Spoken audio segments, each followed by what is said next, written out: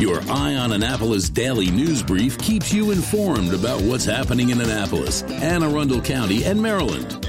Local news, local sports, local events, local opinion, and, of course, local weather. Your Eye on Annapolis daily news brief starts now. Good morning. It's Wednesday, October 20th, 2021. This is John Frenaye, and this is your Eye on Annapolis daily news brief. Yeah, it is hump day and a good day. In a few hours, I am sipping some Galway Bay eggnog and recording a podcast. Noon lunch date at True Food Kitchen, and then dinner in Baltimore celebrating my oldest kid's birthday. I'll take that any day of the week. But for now, it is Wednesday, so let's get into the news, shall we? As if the bus issue was not hassle enough, remember that schools are letting out 2 hours early today so teachers can learn about Unity Day, and also 2 hours early tomorrow for parent-teacher conferences.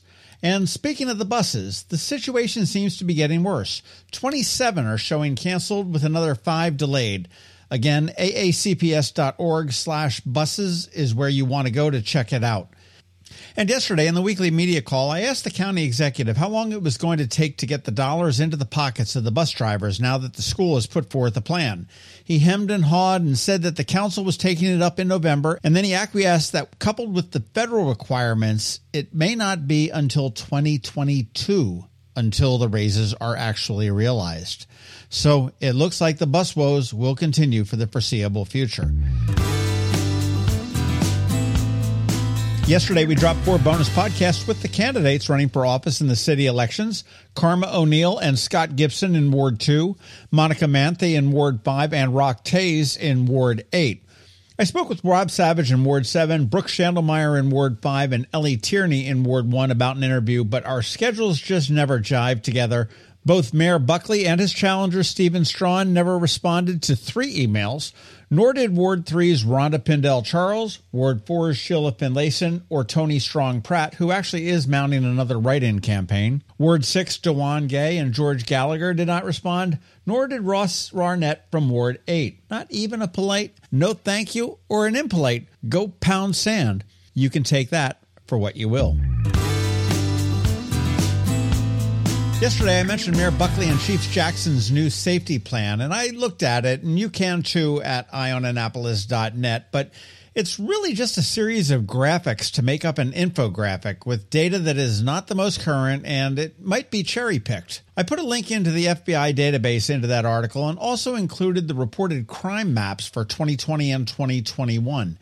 It's interesting if you compare the two to see the drastic drop in reported incidents this year in Annapolis from 2020. It doesn't make sense to me, and we're continuing to dig, so stay tuned on that. Hey, this is pretty cool. Check out a podcast called Makers of the USA. Now, Kristen Vermeulen, who was born here in Ellicott City, lived in Annapolis. Now she's based up in Maine, and she's the host of it. And it started out initially as a Makers of Maine podcast featuring crafters, artisans, artists, and the like in Maine. It went a little bit viral, and now she is taking it across the USA and starting right here where she began in Maryland. She's talking to musicians, the luthier, candle makers, watermen, John Fager from Fager's Island, and of course, Smith Island Cakes, and a bunch of others. It's really very cool, and our pal Jamie Costello from ABC2 will be featuring her on an upcoming segment on WMAR as well. Check it out, Makers of the USA, wherever you get your podcast. And as we begin to wrap it up, a few events and activities that you want to put on your calendar. First, at the Annapolis Town Center on October 30th from noon to 4 p.m., it is their annual Fall Fest. It's free, and we'll have tractor rides, hay maze, pumpkin painting, performances of Thriller, you know that Michael Jackson song, a DJ, and ton of food trucks and much more. You want to head on over to AnnapolisTownCenter.com for all of the deets. And Fridays, Saturdays, and Sundays for the rest of the month, Romeo and Juliet by the Classic Theater of Maryland and their gorgeous theater on West Street near Chinkapin Round Road. The classic story comes to life right before your eyes, 8 p.m. on Fridays and Saturdays, 2 p.m. on Saturdays and Sundays.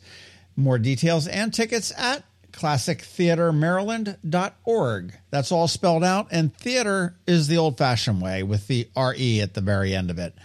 And it's funny, every time I say Romeo and Juliet, my mind goes to that Little Rascals episode. If you're not sure what I'm talking about, Google it.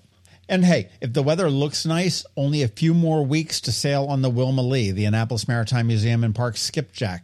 Only one of about a dozen or so left still in use. Tickets at amaritime.org. Up this weekend on the Local Business Spotlight will be Monica from Bread and Butter Kitchen, and I'm not quite sure who's next weekend, so if you have any suggestions, send them my way. Oh, and don't forget, leave us a review or a rating if you are anywhere where you can do that.